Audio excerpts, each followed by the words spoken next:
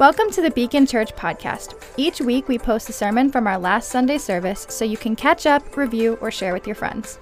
We pray as you listen to this week's episode, you're encouraged and equipped to love God, love people, grow in Christ, and serve the world.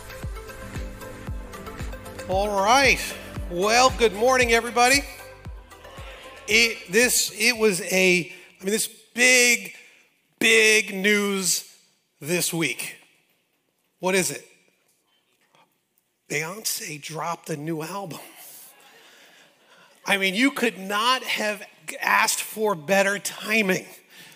I mean, this is a singular talent in our generation and a cultural influence. And last week, I started a two-part message. And I started by saying that so much of art and pop culture and music, it wrestles with these incredible themes that this two-part message is talking about. And she drops her album like we coordinated it.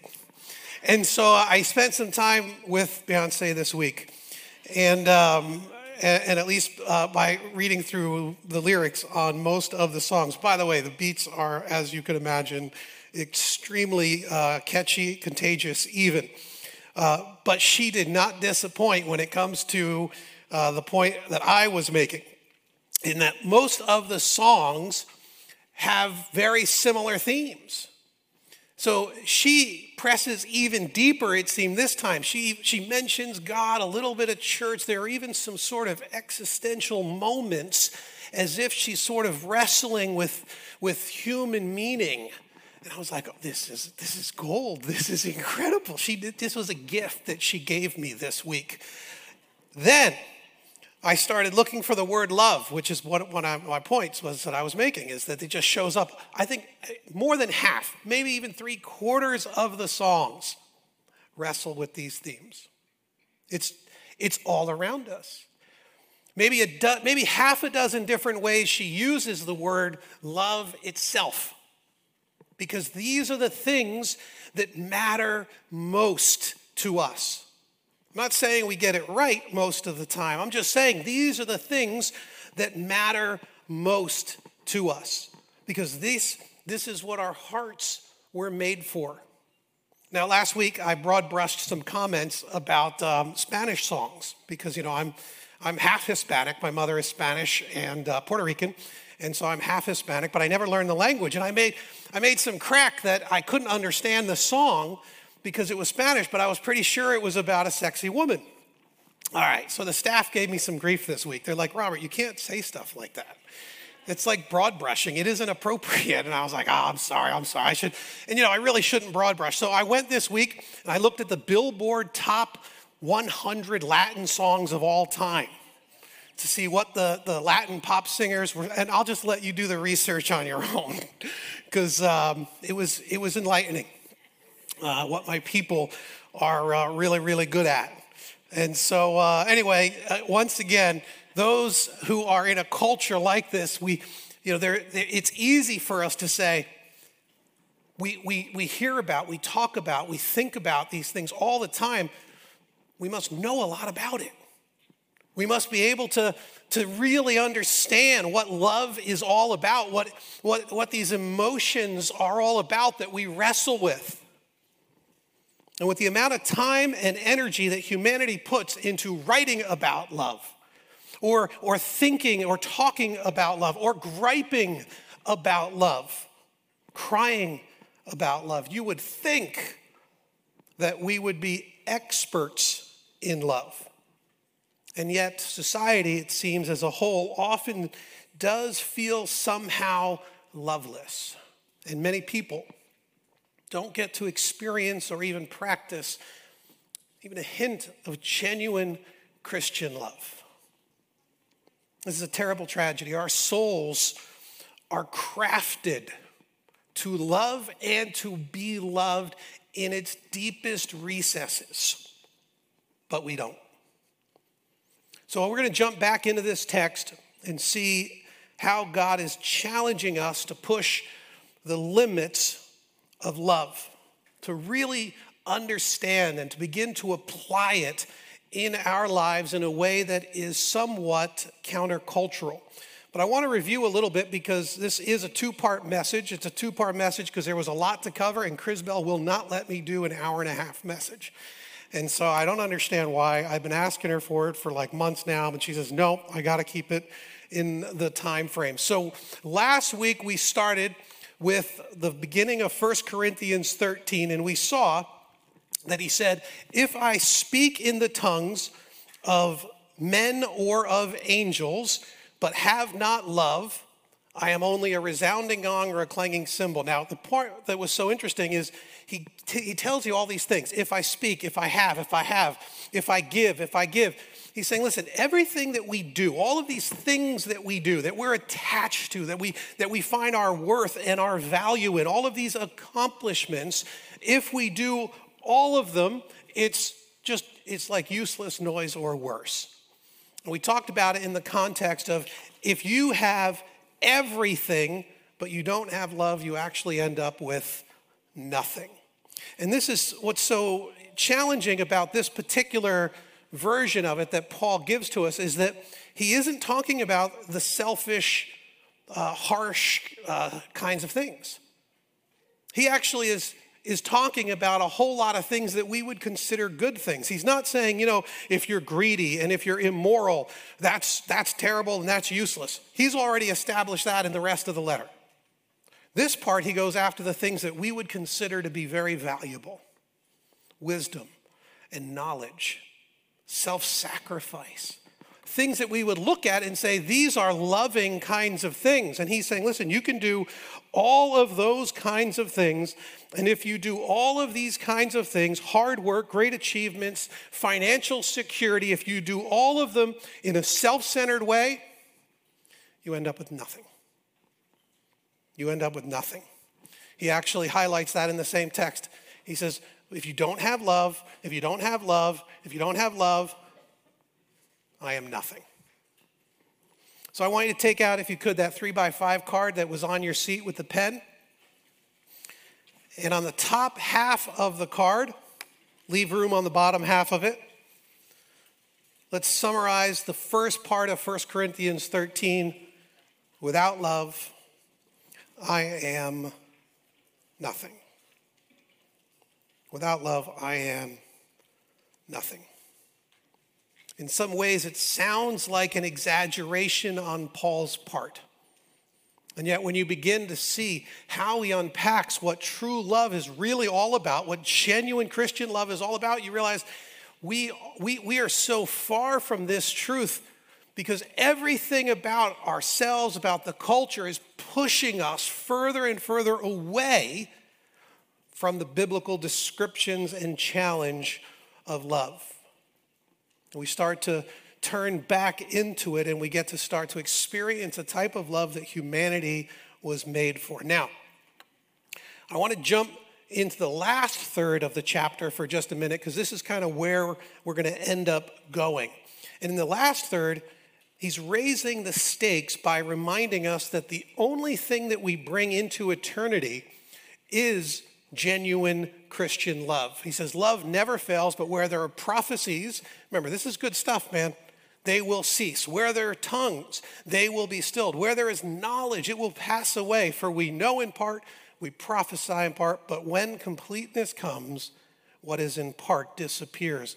When completeness comes, it's talking about the end times. It's when Jesus returns and heaven and earth become one. The kingdom of man and the kingdom of God, they join together, and the new Jerusalem comes down out of heaven, and here we are ruled and reigning, and God is in the midst, and we have no need for the sun anymore because the whole world has been made new.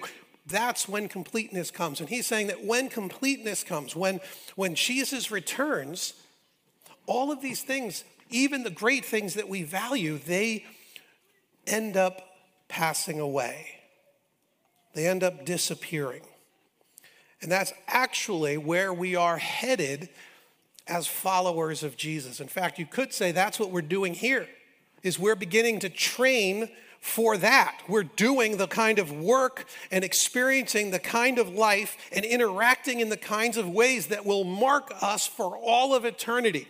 And this is a really kind of an exciting idea, but he captures it with this imagery of being a child. He says, when I was a child, I talked like a child. I thought like a child. I reasoned like a child. And when I became a man, I put the ways of childhood behind me. For now we see only a reflection as in the mirror. Then we shall see face to face. So now it's just a little bit, Corinth had a great brass industry, and they had these actually pretty excellent mirrors for antiquity.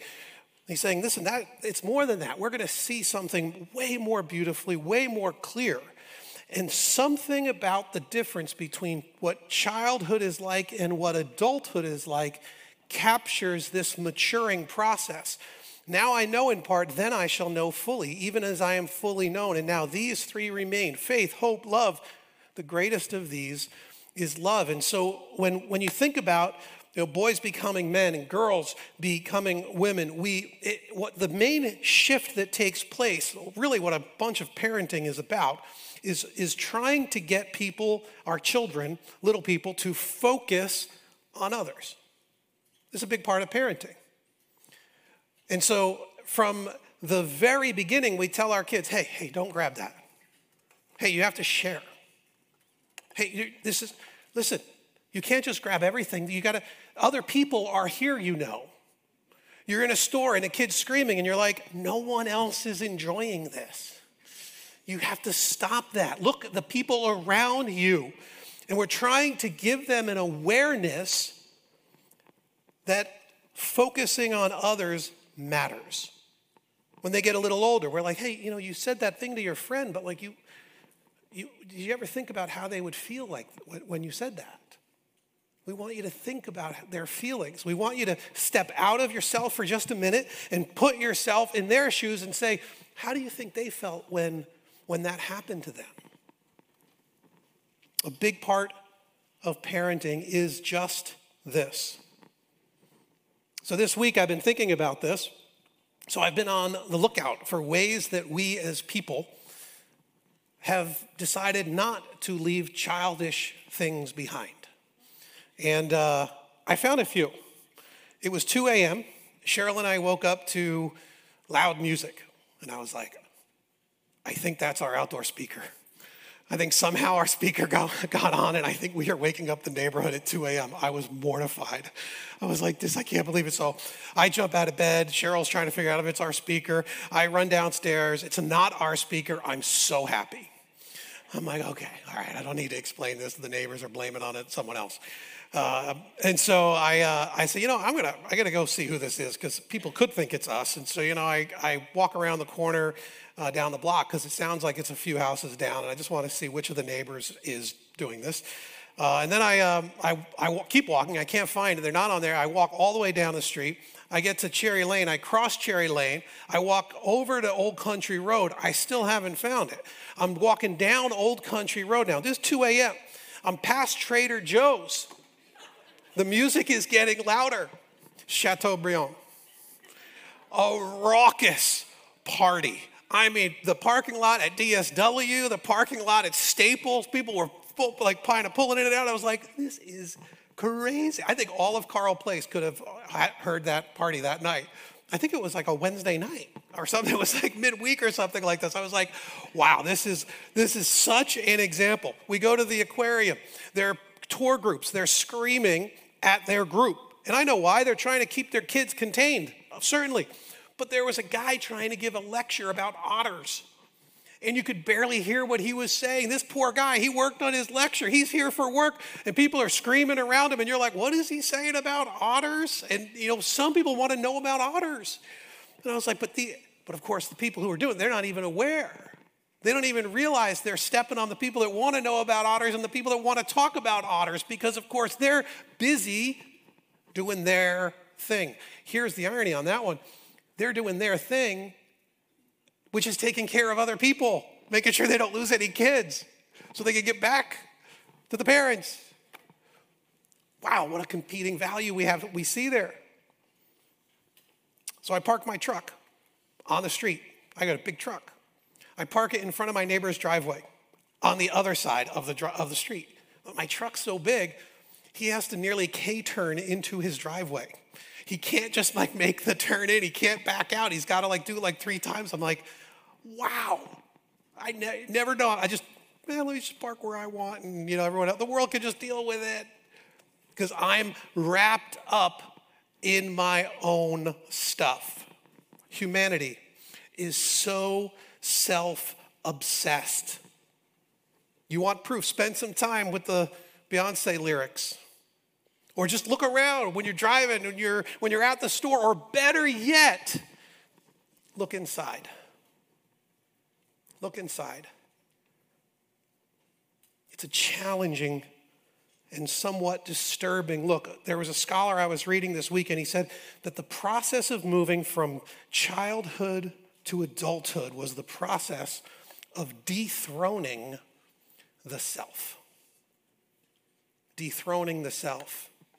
When I think about that, it makes me want to summarize the last part of this chapter by saying, love decenters the self. You're taking the self out of the middle of this story. You're decentering yourself in relation to the world. So take out your card if you would, and on the bottom half, now we have the first and the third great truth from 1 Corinthians 13. Without love, I am nothing. Love decenters the self. Now, I want to blast through a little bit of what we spoke about last week, but if you want any of the cultural or geographic background, you got to check out last week's message. But the point that I had made was that the whole of 1 Corinthians 13 has been pointing to this great truth. 1 Corinthians 13, the love poem. But everything about the grammatical structure of 1 Corinthians was getting us there. So all the way from 11 to 14, these are the outsides of the ring composition. Again, I went over this last week, so I won't develop it too much now. But the structure itself was pointing to this great moment. And even within this, we find a section of 7 different descriptors of love, but in the negative. What love does not look like. This is one of the reasons why scholars say this is a great challenge and a great test for us. We get to think about the things that how Paul is describing love, and we get to say, all right, how do these manifest in my life? What does this look like? He's just explained it to the Corinthians. He's been working through all of this with them for all of this time, and now he's bringing it down to these very simple, very short phrases, with one in particular sitting at the middle, which of course, as we said last week, was love was not self-seeking. It is the middle of the middle of the middle of the middle of the whole message. And that's because it is perhaps one of the great major threads that sits right in the middle of the whole of the Christian life, is that we need to decenter the self. All right, now we're going to get into it. Now, this translation of 1 Corinthians 13 is an amalgam of a few different places, and so you won't find this exact translation elsewhere, but I wanted to highlight a couple of pieces with it, so I pieced it together through a few different. So turn your card over if you would. We're going to write out this whole thing, write small, because there's quite a few phrases we'll be running through. Love is graciously patient. And this is such an important idea. We know this if you've memorized 1 Corinthians 13 in the past, is love is patient. There's something very cool here of these phrases. There are 2 words that can be translated as patient, but they're very different words. They're both compound words. But this one here is this idea of moving far away from anger. And this is what the strong do. This is what people with power do. This is what people with authority do. We get to move away from our anger. So we're frustrated, we're angry, you've disappointed, and I have the power to hurt you. And Paul is telling us you move away from your anger. And that's a type of patience. Interestingly, the last phrase we're going to look at is also a word for patience. Again, he's bracketing this whole section to say patience is going to be one of the key values. But in that case, he talks about, it's a compound word that refers to bearing up under the weight of something. And that's what the weak do. When power is turned against you, when you're suffering, when your health begins to degrade, and you have to bear up under this, if there's some unjust kind of suffering going on in your life, then you have to bear up under it, and that's a different type of patience. And Paul is saying the whole of what you're learning here about decentering yourself is going to be surrounded by this great value of this virtue of patience, which of course is a decision we make. So love is graciously patient. So if you're able to bury someone in an argument, if you're able to withhold money to manipulate them with your position of authority, if you can punish or isolate, he's saying, no. Move away from your anger. Be graciously patient. If you want to ask someone, ask the people closest to you, ask your spouse, ask your kids if this marks you. If you're a graciously patient kind of a person. I hear some snickering. That wasn't good. Some are like, I'm not asking them that question.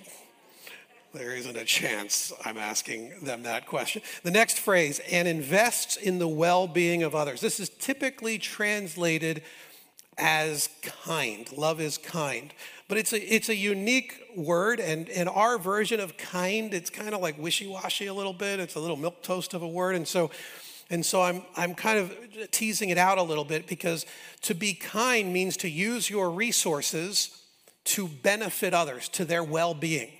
And so sometimes we think kind is like just stepping out of someone's way when they're carrying a box. And that's a version of kind, but does it cost you something? Are you willing to dig into your resources, your money, your time, your emotional credits? Are you willing to dig into those and offer them up to another person for their well-being? And if you are, then you're investing in the well-being of others. The next phrase is love doesn't burn with envy. Love doesn't burn with envy. And this is a painful one, I think, for many folks. I was reading an Arabic Christian, and he was telling a story. There's like a kind of like their old version, I guess a version of a meme nearly back in the day. And he said there was a saying, a little story they would tell to kind of get at this idea of envy. And he said that a Mercedes was driving through this town, and there was a Lebanese capitalist there. And the Lebanese capitalist said, one day I will drive a car like that. One day, I'm going to work hard. I want that for me. The car keeps driving through town. It gets to the other side of town, and there's a Syrian socialist there. And the Syrian socialist says, one day we are going to drag that dog out of that car and beat him, because no one should have that while the rest of us have nothing. And his point was that in that culture, these are both manifestations of envy. And I was like, wow, that sounds like us today, here in America, in very different way, but in exactly the same way. And we tend to look at the other person and think that they're the envious ones, and yet the value shows up on both sides of that equation. When somebody gets the latest and the greatest, are you happy for them? Are you sad for yourself? We notice what the cool kids are all wearing, and we lament that we are not. Do we get frustrated at our parents who don't provide it for us? Or do we get frustrated at God for not blessing us the way he has blessed others? We're not to burn with envy. The idea isn't that envy itself has these, it's not like you should envy a little, but don't burn with envy. I think he's saying when you envy, you're burning already. You're seething on the inside. In fact, you're being consumed from the inside because of your envy. By the way, pastors are terrible about this. The idea, if you get a bunch of pastors together and they start talking about their churches, They're like, oh man, how did it go? Hey, how was Easter for you? Hey, did you have any big events? Your vacation Bible school, what was that about? And everyone wants to know the size, the numbers. I remember one guy asking me, what is the per capita giving? I was like, I don't know. We don't track stuff like that. You guys track a lot of stuff. I'm like, I don't even understand the metric. But like there is such a tendency that we have in every part of life. He says, love doesn't brag and isn't puffed up with its own importance. That's the next one. It doesn't brag and isn't puffed up. The idea here, of course, is fairly straightforward, but I think it's helpful for us to think about how to diagnose it in our own lives. And so if someone is telling a story, are you able to thoroughly enter into it and enjoy that story? Or are you thinking about your great story? Are you already kind of loading up your story? If somebody tells you a version of a story and you have one that's like it, but just a little better, it's irresistible, isn't it? Let me just explain. Oh yeah, that was good, but you should hear what happened to me. I think he's telling us, this isn't what love does. It's so easy for us to find ways to self-promote. I think if you want to have a quick diagnostic as to whether we are puffed up with our own importance, we can ask the question as to whether or not we can say, I'm sorry. These feel related to me. If you know you've done something wrong, are you able to just say, you know what, that is wrong. That was rude. That was mean. I should not have done that. And I'm sorry. Because if you're not able to say that, you might be puffed up with your own importance a little bit. You might have this game where you say, yeah, I might have messed that up, but they messed up this. And that was such a serious offense to me. Because of the seriousness of their offense, I'm not going to move into that place where I'm the one saying I'm sorry, unless you're saying you're sorry in order to force them to say they're sorry.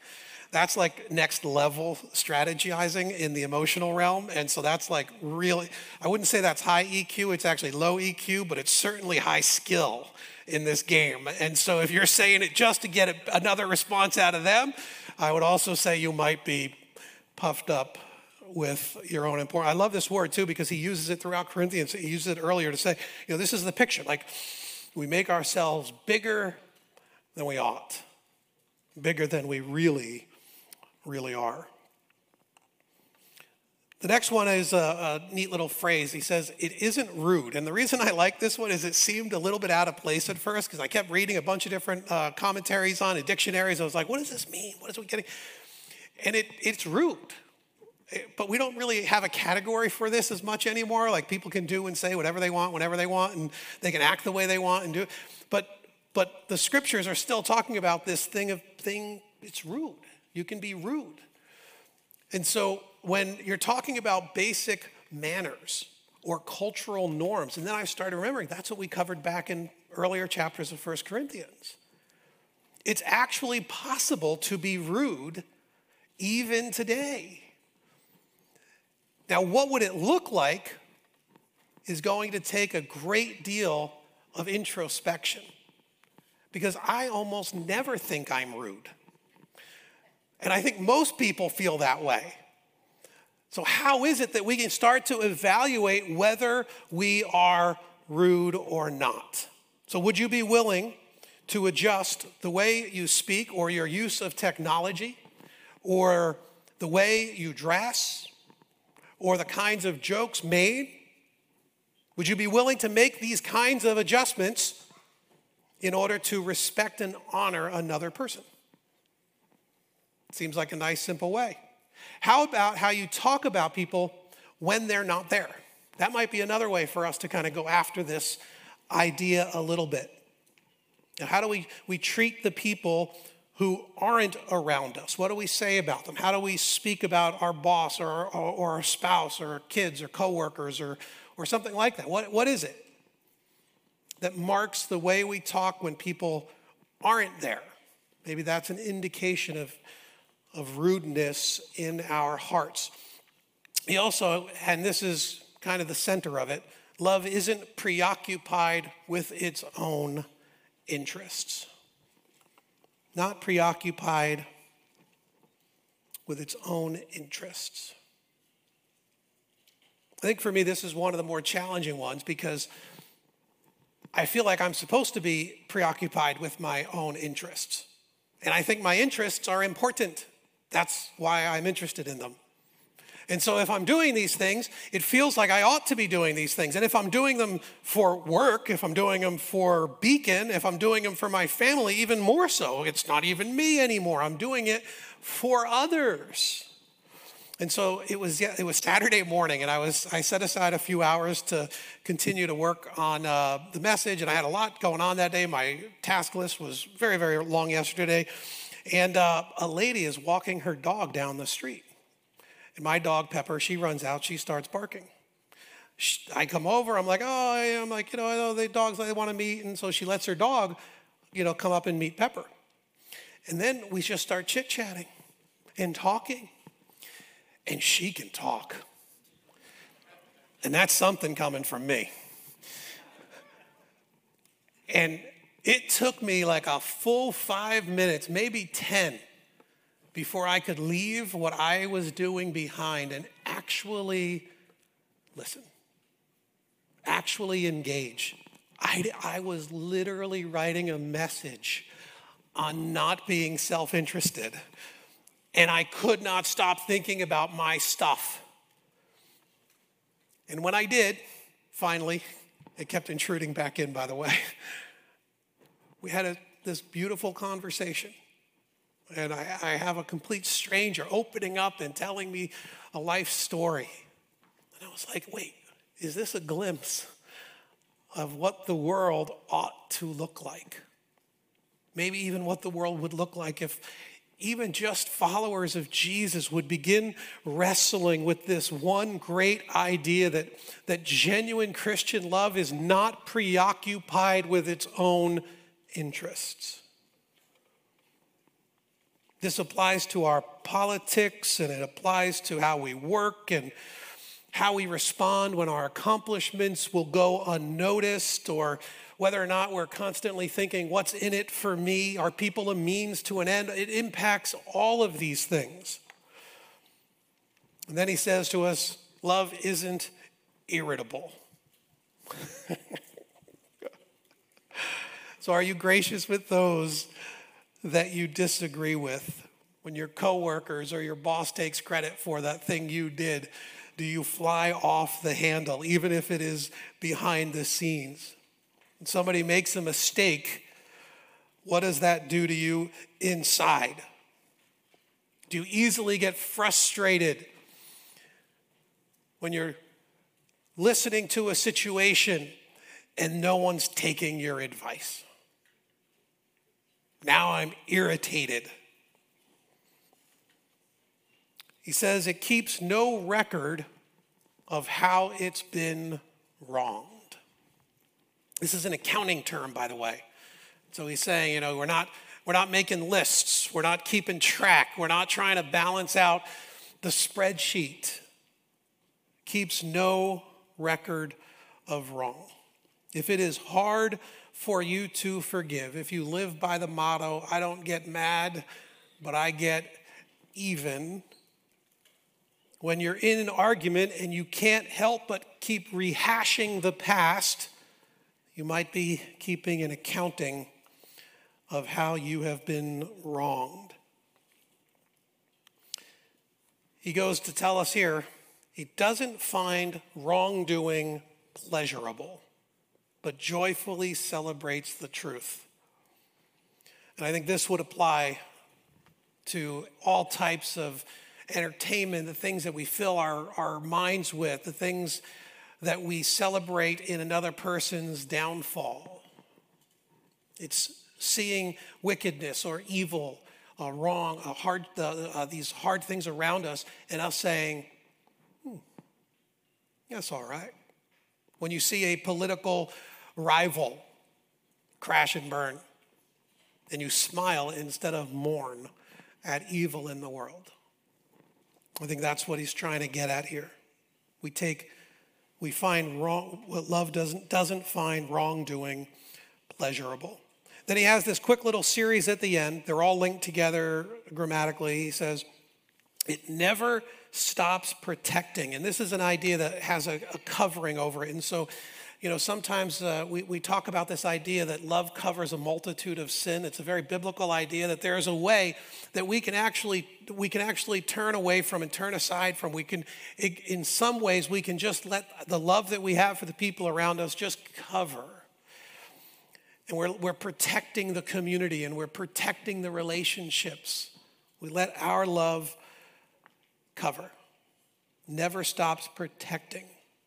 It never loses faith, and it never exhausts hope. And these are phrases, if you notice, he's going to go into that in a little bit, the faith and hope, and the greatest of these is love, faith, hope, and love. And so he's starting to end this section here by saying, listen, there is a way that we will trust in God through all of this. There is a way for us to hold fast, to remember that he is the author and the finisher of our faith. There is, when you are helping someone and they continue to fail you, when you've invested in them and they continue to disrupt the relationship, this kind of love says, I'm going to continue to have faith and I'm continue to have hope. I am going to continue to sit in this space with God that says, you are a good God and you are powerful and you can do incredible things in this person's life. Never exhausts hope. It never gives up. That's that word that I started with when it talked about patience. It's the one that bears up under anything that presses down hard upon you. And so here is the gist of what Christian love looks like. This, while considered one of the greatest statements of love ever written in literature, it captures for us a distinct and genuine Christian type of love that is as deep as it is wide. And I think it's helpful for us to realize that in its context, this would have been seen by the Corinthians as a near diagnostic tool. He had already explained all of the ways that they had violated these norms, and now he's framing for them a way of living among the people of God and as people of God in this world. And he's saying, this is what we could be. This is who we could be in this world. Others have noted that you could put the word Jesus in every time it says love, and this is Jesus walking off the pages of the Bible for us. This is who he was, and it's how he lived, and it's why we get to follow his example. And so I want to encourage you. It was years ago, I remember Max Lucado saying that we cannot wait for tomorrow. We are always responsible to do something today, because every day is today. And the greatest enemy we have is the promise of someday. Because we tell ourselves that someday I am going to do this. Someday I'm going to write that apology. Someday I'm going to pick up the phone and call that person. Someday I'm going to put my stuff aside and enter fully and completely into this moment. Someday I'm going to figure out what it means to live below my means so others can have what they don't currently have. Someday. And we use this promise of someday to do nothing today. Lucado, he was saying, the problem with this is, of course, we already know it. Someday is often the enemy of extravagant and risky love, because someday will often never come. Today is the only day that we have. It is the only day that we are promised. So we have to invest the time, and we have to do that thing, and we have to live that way, knowing full well that we are maturing into the type of love that Christ has modeled for us and that he has promised to make real and manifest in our hearts through the power of the Spirit. So let's do that more and more as the people of God, as the community of faith, that we might show the love of Christ to a world that is in desperate need of it. Would you pray with me? Lord, what we're asking here is that we would take this incredibly deep and rich truth about your heart, about your nature, about what you value, and we would begin to apply it more and more. Father, when we have tasted of these things, we have known that it was good. When we've experienced these things, it has brought a deep-seated joy. Even in the midst of hardship, Lord, when we experience these things, we go, this is the way it ought to be. This is right. And when we press against the values of our culture, not with hostility, but Lord, when we press against them with your kind of love, we see lives get put back together, and we see marriages strengthened, we see kids built up, we see communities get to be turned around. I pray, Lord, that we would use these great truths, that we would commit them to memory, that we would keep this card until these truths are woven through our souls, where they become second nature, the reborn nature, the nature that the Spirit is creating in us as part of who we are meant to be. I'm praying, Lord, that you would do this individually, you would do it as a community, and that together we would strengthen and encourage each other toward this great end. We pray it in Christ's name. Amen. If you enjoyed the sermon, want to learn more about Jesus, or get to know our community, please visit beacon.church to get connected. We would love to hear from you.